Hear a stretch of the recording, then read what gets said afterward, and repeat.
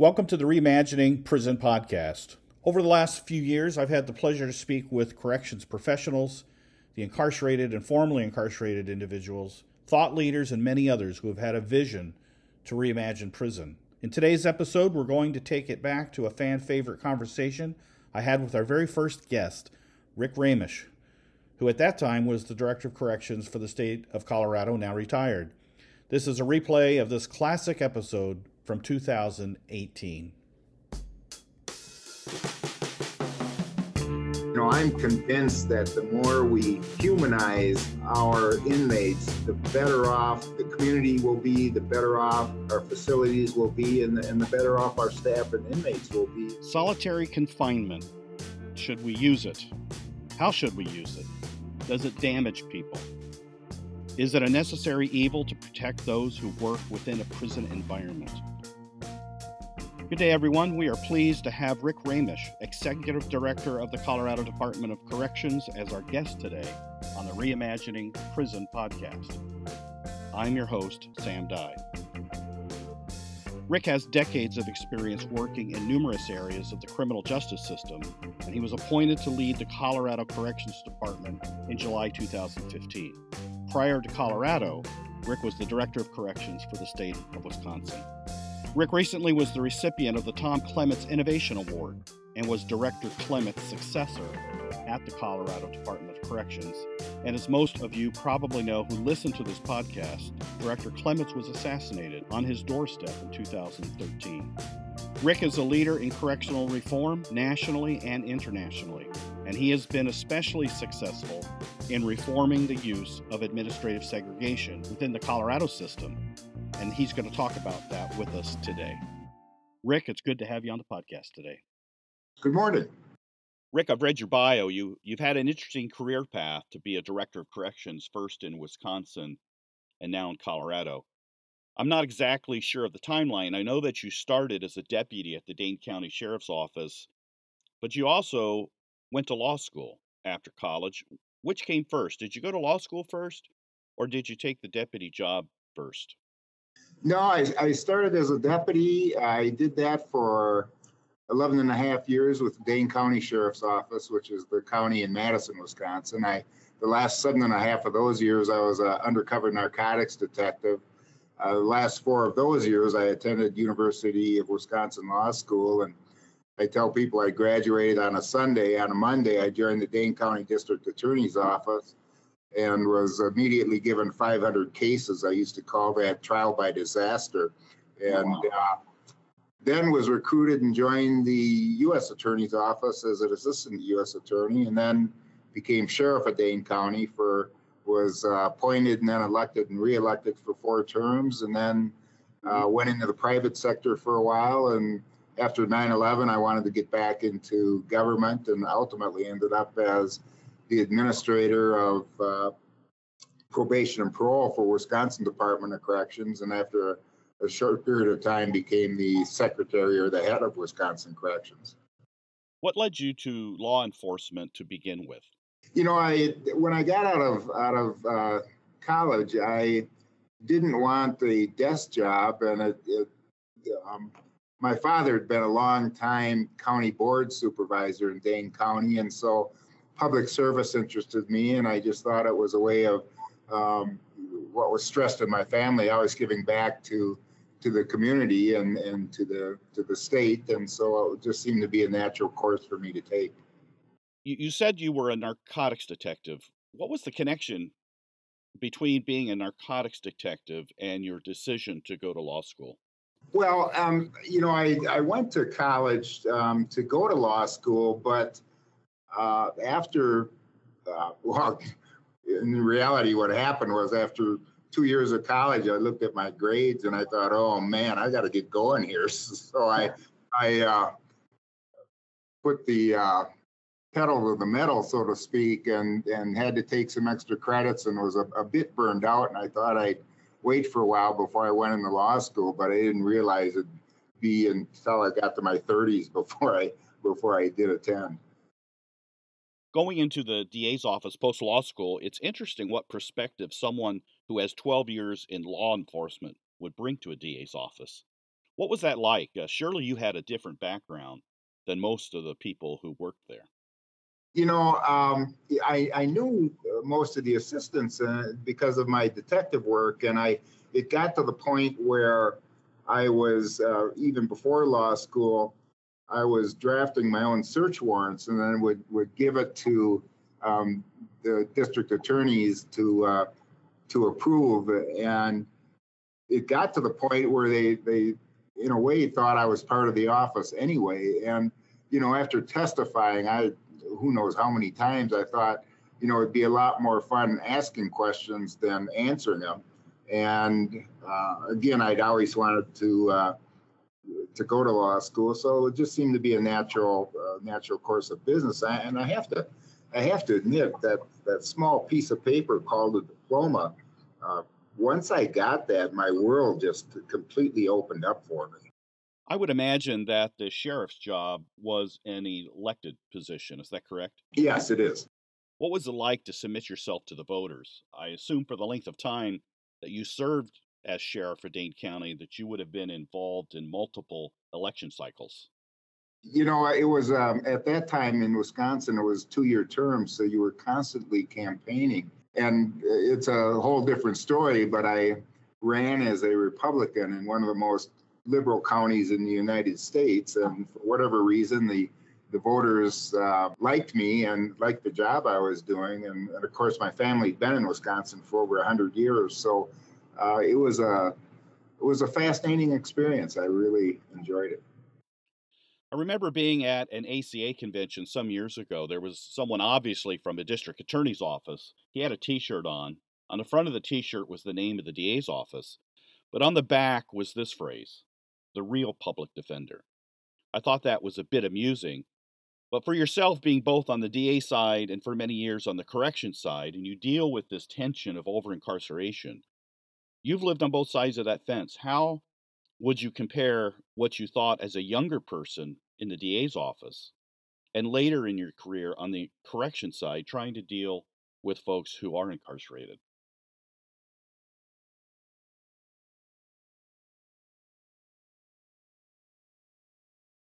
I always have been fairly hardcore law and order, and I still am.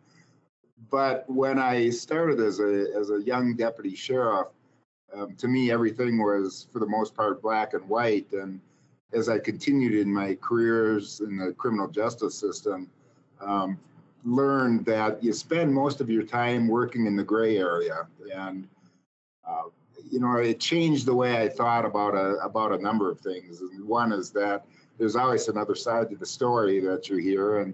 And the other is that people do have the ability to change. And I think all of those careers help prepare me for my positions in corrections. Rick, when you say you spent most of your time in the gray area, would you define that? What would be the gray area? Well, I mean, there's those that commit crimes, and there are criminals, and there's a difference. And of course, it's not always right and wrong. It's those that were, for instance, mentally ill that we were taught to hold accountable to the law, and you realize that, it's how can you hold someone accountable that doesn't even realize what they did? And that's a societal problem. So it was things like that where you always saw another side, or whether it be, for instance, that someone was arrested, but they were actually the victim of some just horrific domestic violence, and they were defending themselves, and things of that nature, where you tend to look more at both sides and understand that there always is two sides of the story. A couple of months ago, the Warden Exchange came to Denver for our third residency, and you came and spoke to our group. One of the follow-up questions I had on some of the content that you gave us reflects on this. You said that being tough on crime and being smart on crime isn't necessarily the same thing. What did you mean by that?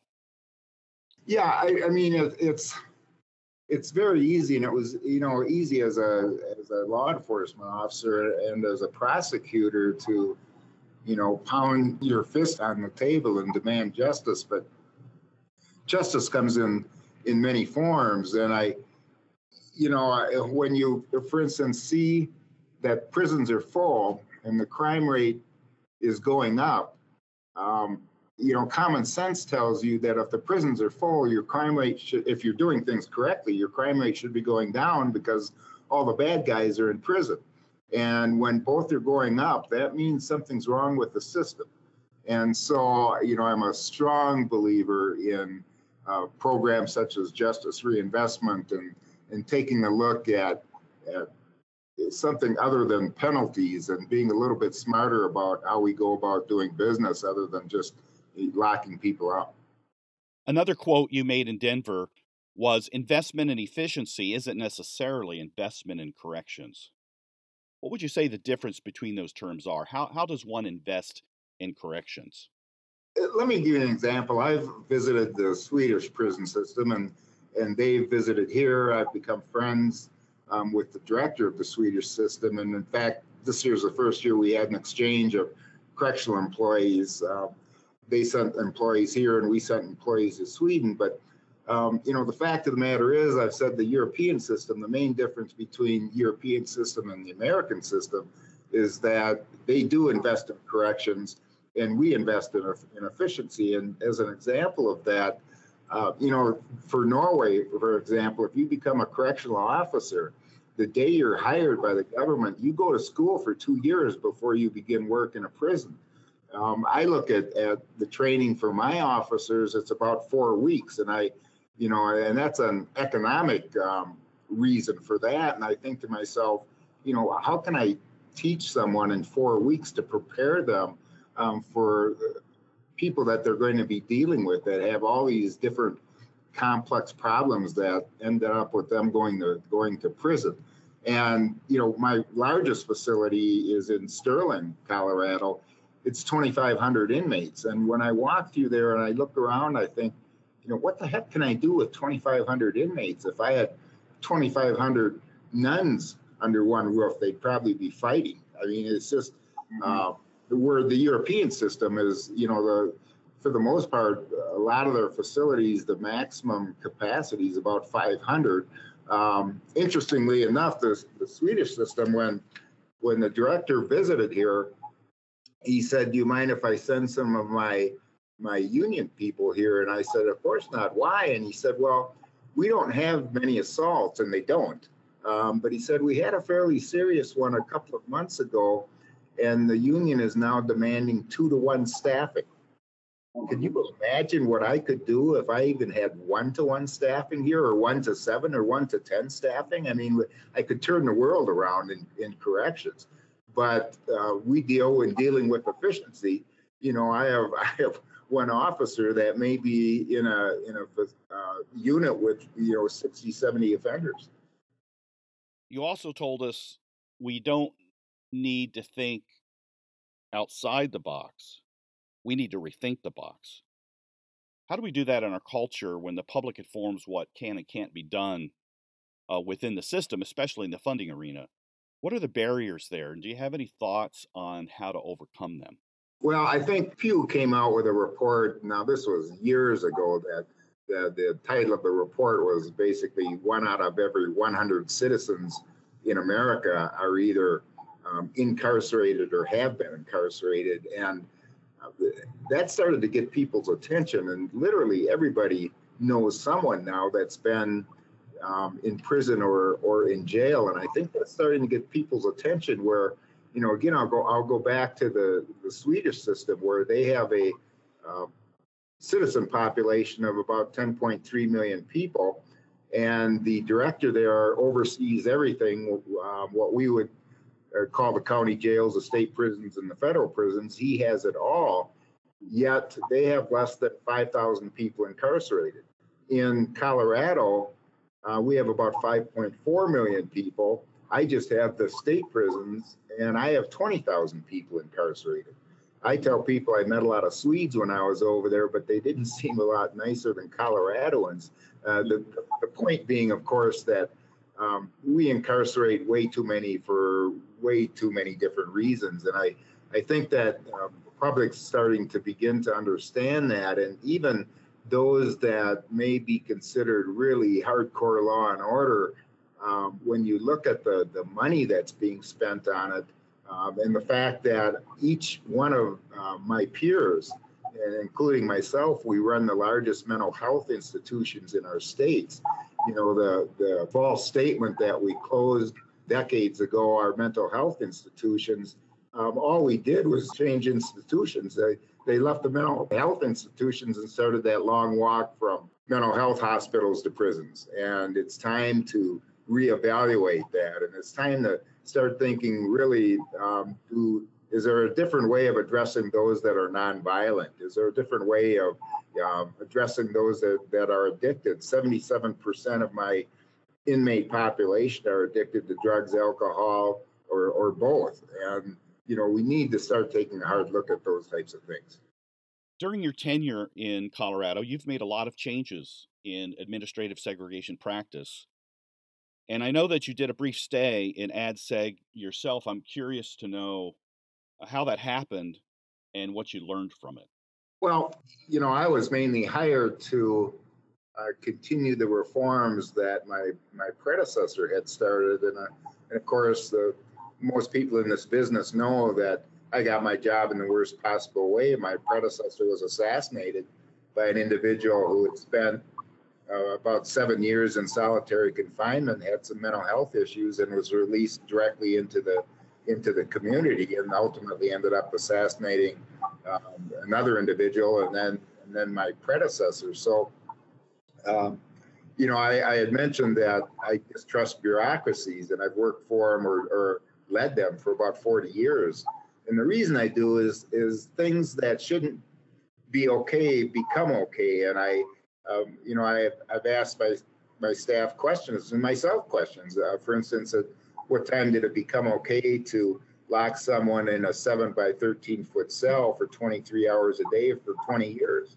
And at what time did it become okay to lock someone in a 7 by 13 foot cell for 23 hours a day that's severely mentally ill and letting the demons chase him around in the cell? And certainly, when did it ever become okay to have someone in solitary for years and release them directly into the community? I mean, the common sense tells you that is just wrong. So when we started our reforms, we were very transparent because you know, it was a culture issue. We've been taught to do certain things for many years, and as I tell people, I have a great staff here. We were just teaching them the wrong things, and one of those was the use of solitary confinement. So as part of this newsletter, we let everybody know what we were doing, and of course had a large number of committees and complete representation across the department for changing policies. But as part of that newsletter, I thought, well, if I'm going to get involved in this thing, then maybe I should walk the talk. And of course, in my career, I've been in and out of seg cells for I don't know how many times, but I'd never spent 3 shifts in one as an inmate. And I thought, I'll go in and I'll take some notes and write about the experience for internal purposes only. But when I got out of there, the experience affected me enough that once I wrote up my article, I thought this may have more to it than an internal newsletter. So I gave it to an advisor to the governor and said, do you think there's something more here? And he said, definitely. And he said, where would you like it to go? And I said, well, the New York Times for the last several years had been covering the overuse of solitary confinement, but it hasn't really gotten a lot of traction. And I said, I think they might be interested in it. And of course they were. And I knew, obviously, when the day the article was coming out, but when it came out, the advisor from the governor's office called me and said, Rick, I've never seen anything like it. And I said, what? And he said, virtually every major city in the United States has reprinted that article. Operationally, within the prison environment, you obviously have people who continue to be a danger to themselves or a danger to others. How do you handle those type of people after reforming your AdSeg policies? Yeah, I mean, and that's a question that is asked many times, and I might add from the time that I spoke to your wardens group, and now we are the only state in the nation that for the most part, has ended the use of solitary confinement. We have a 15-day maximum punitive segregation, but the term admin seg or restrictive housing, extended restrictive housing, all of that is gone, and the results have been remarkable. But when I'm asked that question, my reply is this: is that we do have some incredibly dangerous people in our system. Obviously, every state does, but you can restrain, but you don't have to isolate. And when you talk to psychiatrists and psychologists that have spent years studying and researching those that are in involuntary isolation, and you realize the damage that is done to them, not just mentally, but physically, then you understand that you're getting away from your mission, which is public safety. And so, we've developed programs where, at a minimum, those that used to be in solitary are out a minimum of 4 hours per day, and they're undergoing programming. But there are some that are still in restraints when that's occurring. But the fact is that they're restrained. They aren't isolated, and they're allowed to socialize. How have you brought your staff along in this? I would imagine that you've encountered some resistance, some fear. Has it been a long process, or do people tend to acclimate when they see positive results? That's another issue that's often brought up, is that, well, you can't change culture. Well, we changed culture in less than a year and a half. And again, I applaud our staff for that. Even those that were against it were willing to give it a try, because I always said, that the overuse of solitary confinement basically is so that a institution can be run more efficiently. If you've got a guy that's creating a problem, even mouthing off, I call it the steel door solution. You throw him in a solitary cell, slam the door, and walk away. Well, what that's doing is, at best, suspending the problem. It's not solving it, and it's probably multiplying it. And so, when we started this, one is that in many states, and Colorado included, was the seriously mentally ill end up in solitary because they were so disruptive. Well, again, that goes against our mission. So we were able, by policy and then by statute, prevent that from occurring, where we can't put the seriously mentally ill in isolation. And we have 2 facilities that are dedicated to those with mental health issues. Solitary is banned at both of those. And when I did that, had one very good sergeant email my deputy and say, "You're going to get someone killed." Well, 6 months later, I was out there with a professor that was from Cornell that was taking a look at criminal justice reforms and wanted to see what we were doing. And that same sergeant was on duty, and unsolicited, the professor asked the sergeant, "So under these reforms, have things changed?" And the sergeant said, "Yeah." And the professor said, "Well, have incidences been reduced?" And the sergeant said, "Yes." And the professor said, "By how much?" And the sergeant said, "By about 80%. And so we saw our incidences go down. Instead of solitary, we developed what we call de-escalation rooms, which were rooms with murals in them. There were some stress relief materials in there, a blackboard if they wanted to write, comfortable chairs, music piped in. And what we found was a number of the inmates go into those rooms because they need a timeout, and instead of exploding on staff or other inmates, they use those rooms. So we kept that data. And, one thing that's not talked about much is we read all this data about how severe and damaging it is for an inmate to be locked in a solitary cell. But there's not a lot of studies done on those working on the other side of the door. And, can you imagine going to work 8 or 12 hours a day, where you hear constantly people screaming obscenities, trying to throw things on you, banging, throwing their face against the door. And then you go home after your 8 or 12-hour shift and your partner goes, "How was your day, dear?" I mean, well, it sucked, I mean, and it's horrible. And so all of that's changed now. I had a journalist from the New York Times the last 2 days. I've been taking him through our facilities, and the quiet is remarkable. And that's not to say we still don't have, fights on occasion and assaults. We do, but these facilities it's absolutely miraculous what you see now compared to what it was. Wardens are the ones who lead our prisons. And in your opinion, what makes a good warden? What advice would you offer to someone aspiring to be a warden? Or what advice would you give to someone new in the position? Well, a good warden to me is one that questions everything. They come up through the ranks, and sometimes that's a good thing, and sometimes that's not so good because, again, it's where I made the statement: we have great staff, but we were training them the wrong way. It's to take a step back and take a look and go, is that something we should be doing, or is it something we should be changing?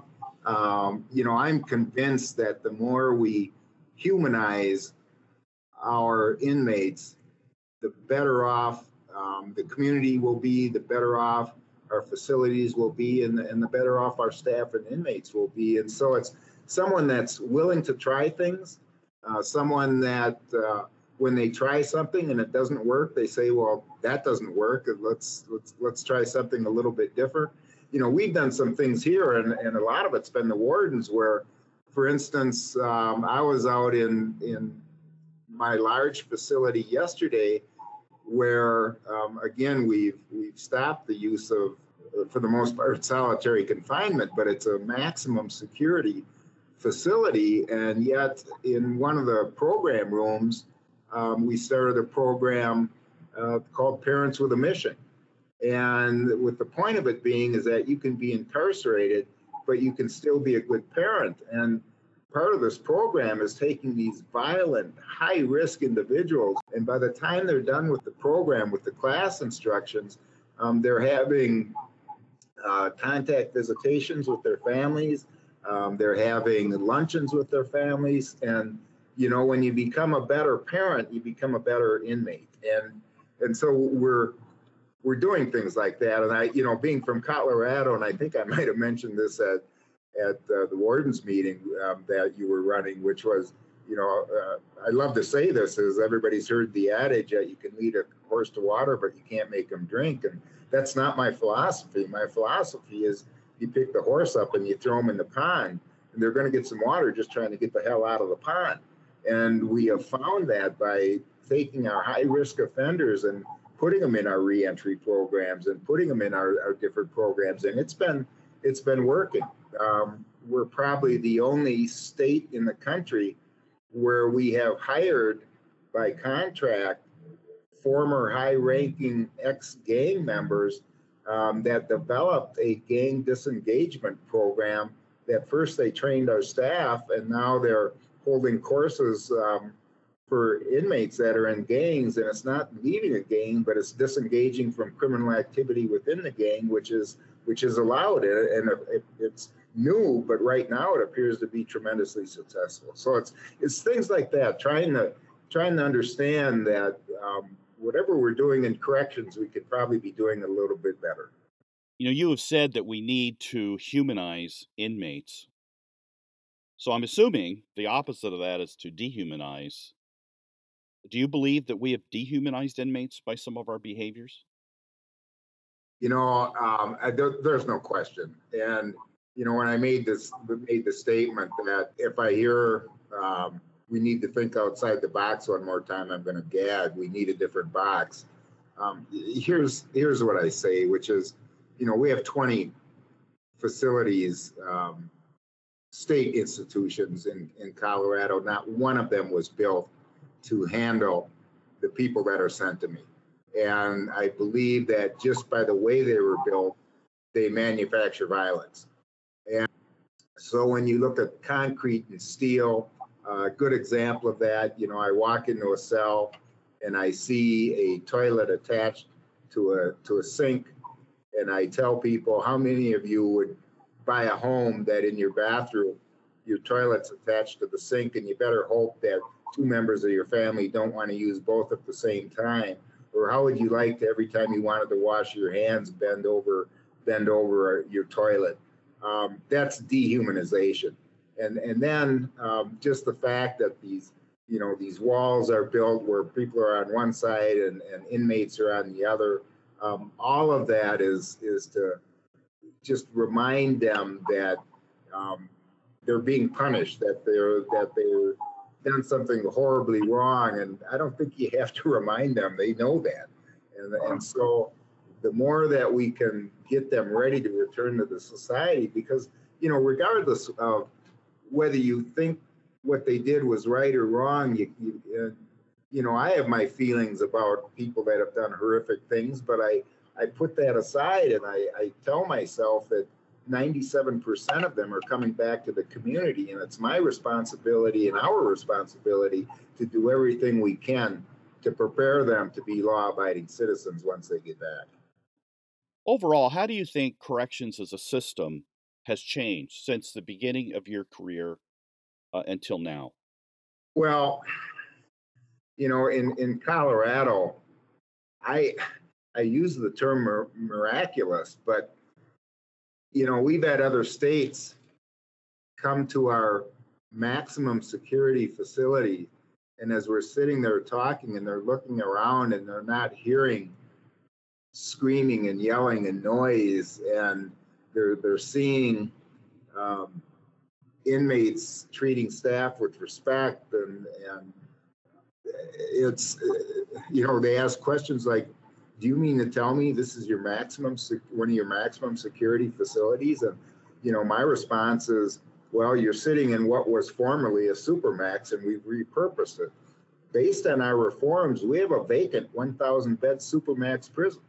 If I have the money, and I don't, but my vision is to turn it into a re-entry center instead of a supermax prison. So that's a 180-degree turnaround from where we were. And I am so proud of what the staff has done here. I invite so many people to come out and take a look at what I think a prison system really should be run like, and it's unbelievable. And the change in the staff that used to work in solitary, where now, they look forward to talking more with the inmates and conversing with them, and being part of helping them to succeed. It's just unbelievable. How have you personally changed over the course of your career in corrections? I've had so many different jobs and I'll be addressing a new recruit academy this afternoon. I address all of them, and I give my background, and I say two things. I say, one, now you've learned that I'm one of those that can't keep a job. But I also say, if I would have started my career in corrections, I pretty sure I would have stayed in corrections, because there's so many different opportunities. One is that, we have parole here. You can advance up the ladder in the prison system. There's a great need for good, fantastic correctional officers and parole officers, but if they want to advance, there's all kinds of opportunity. We run the largest international academy in the United States. We have 38 countries coming to us now. It's just absolutely fascinating. And plagiarism in corrections, except in the academy, it's not a bad word. I tell my people to steal from anybody doing anything good, and we'll take it. And but it's not just that. There's still plenty of room to reinvent the wheel. If 10 years ago, if I would have stood up and said to the nation in corrections that we're going to be ending solitary confinement except for 15 days, people would have just shook their head and said, there's absolutely no way that's going to happen. Well, in fact, when I started, that's kind of what was said in July of 2013 here, but we did that. And I think that Colorado has changed the face of corrections, and I think in a good way. I think the overuse of solitary is a tool that should have been taken out of the toolbox a long time ago. Here's why I've done all of this. It's to try to lessen the number of victims. It's not because I'm this touchy-feely, give everything to the inmates. It's because what I'm doing, I truly believe, there's going to be less victims. And, I've talked to my staff and we've debated this. Why did I pick 15 days? Well, and why did I pick 4 hours out instead of 6 or 3 or whatever? I don't know. I've asked psychiatrists at what point does anybody become mentally damaged when they're in involuntary solitude? What day does that happen? And of course, you get the answer you expect, which is it depends on the individual. But, it was an honor for me to be with the State Department at the UN in Africa and Vienna on rewriting the Mandela rules. And, the 15-day, everything after that is torture became a subject of debate. And I started to pay attention to that. So I picked that as the time. But, the fact of the matter is the debate I've had with my staff is that everybody becomes damaged.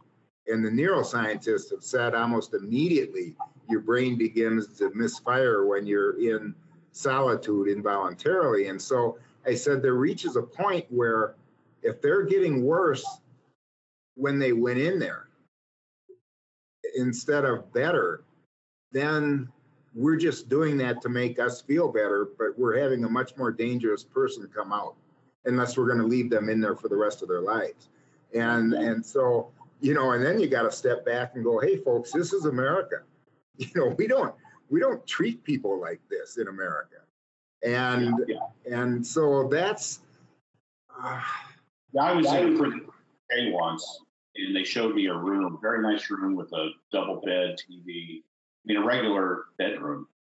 And I asked, what is this for? And they said, well, if someone loses a family member, if their mother dies, we allow them to come into this room for a few days to grieve, which I thought was interesting, which I've never seen in our country. And when you talk about it, the response is, we don't coddle prisoners that way. And so they look at it as coddling, not as humanizing.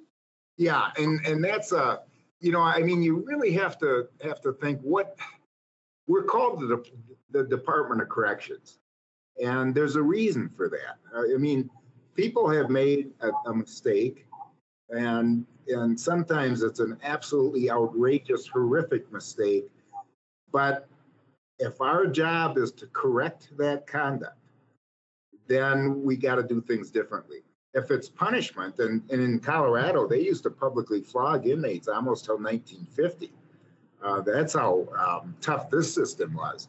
But if that's our job, then let's take away all the programming, let's take away all the counselors, and let's just lock them in these cells, and we'll keep them in there. But when I was in Wisconsin, I took a group of Chinese dignitaries through one of our prisons, and they were at the level of like mayors and legislators. And there were maybe 20 or 30 of them. And we were in a conference room afterwards and had a discussion. And one of them made the statement, this place looks just like a college campus. And in fact, it did, with a fence around it. And I said, in America, we take away from them the greatest, largest thing we can take away, their freedom. And the room went silent, and they understood exactly what I meant. And, what more can you take away from someone than their freedom in America? And how else more can you punish someone? That's so just going to prison. And we've got the minimum security and max and all that. I have never been in one of my facilities and walked out going, well, I wouldn't mind living there. I couldn't stand living there. They suck, every single one of them. And I mean, so that's punishment enough. So just being there, to me, is enough. Then it's time to try and repair what's been damaged. Well said. Rick, thank you for your time and for being our guest. We really appreciate your insights. Yes, well, thank you. I appreciate it. Thank you for listening to the Reimagining Prison podcast, produced and sponsored by Prison Fellowship. Tell us what you think by rating and reviewing the Reimagining Prison podcast on iTunes. To reach out with any other feedback or suggestions for future podcast guests, you can email us at reimaginingprisonpodcast@pfm.org. You will find this email address in the description for this episode as well.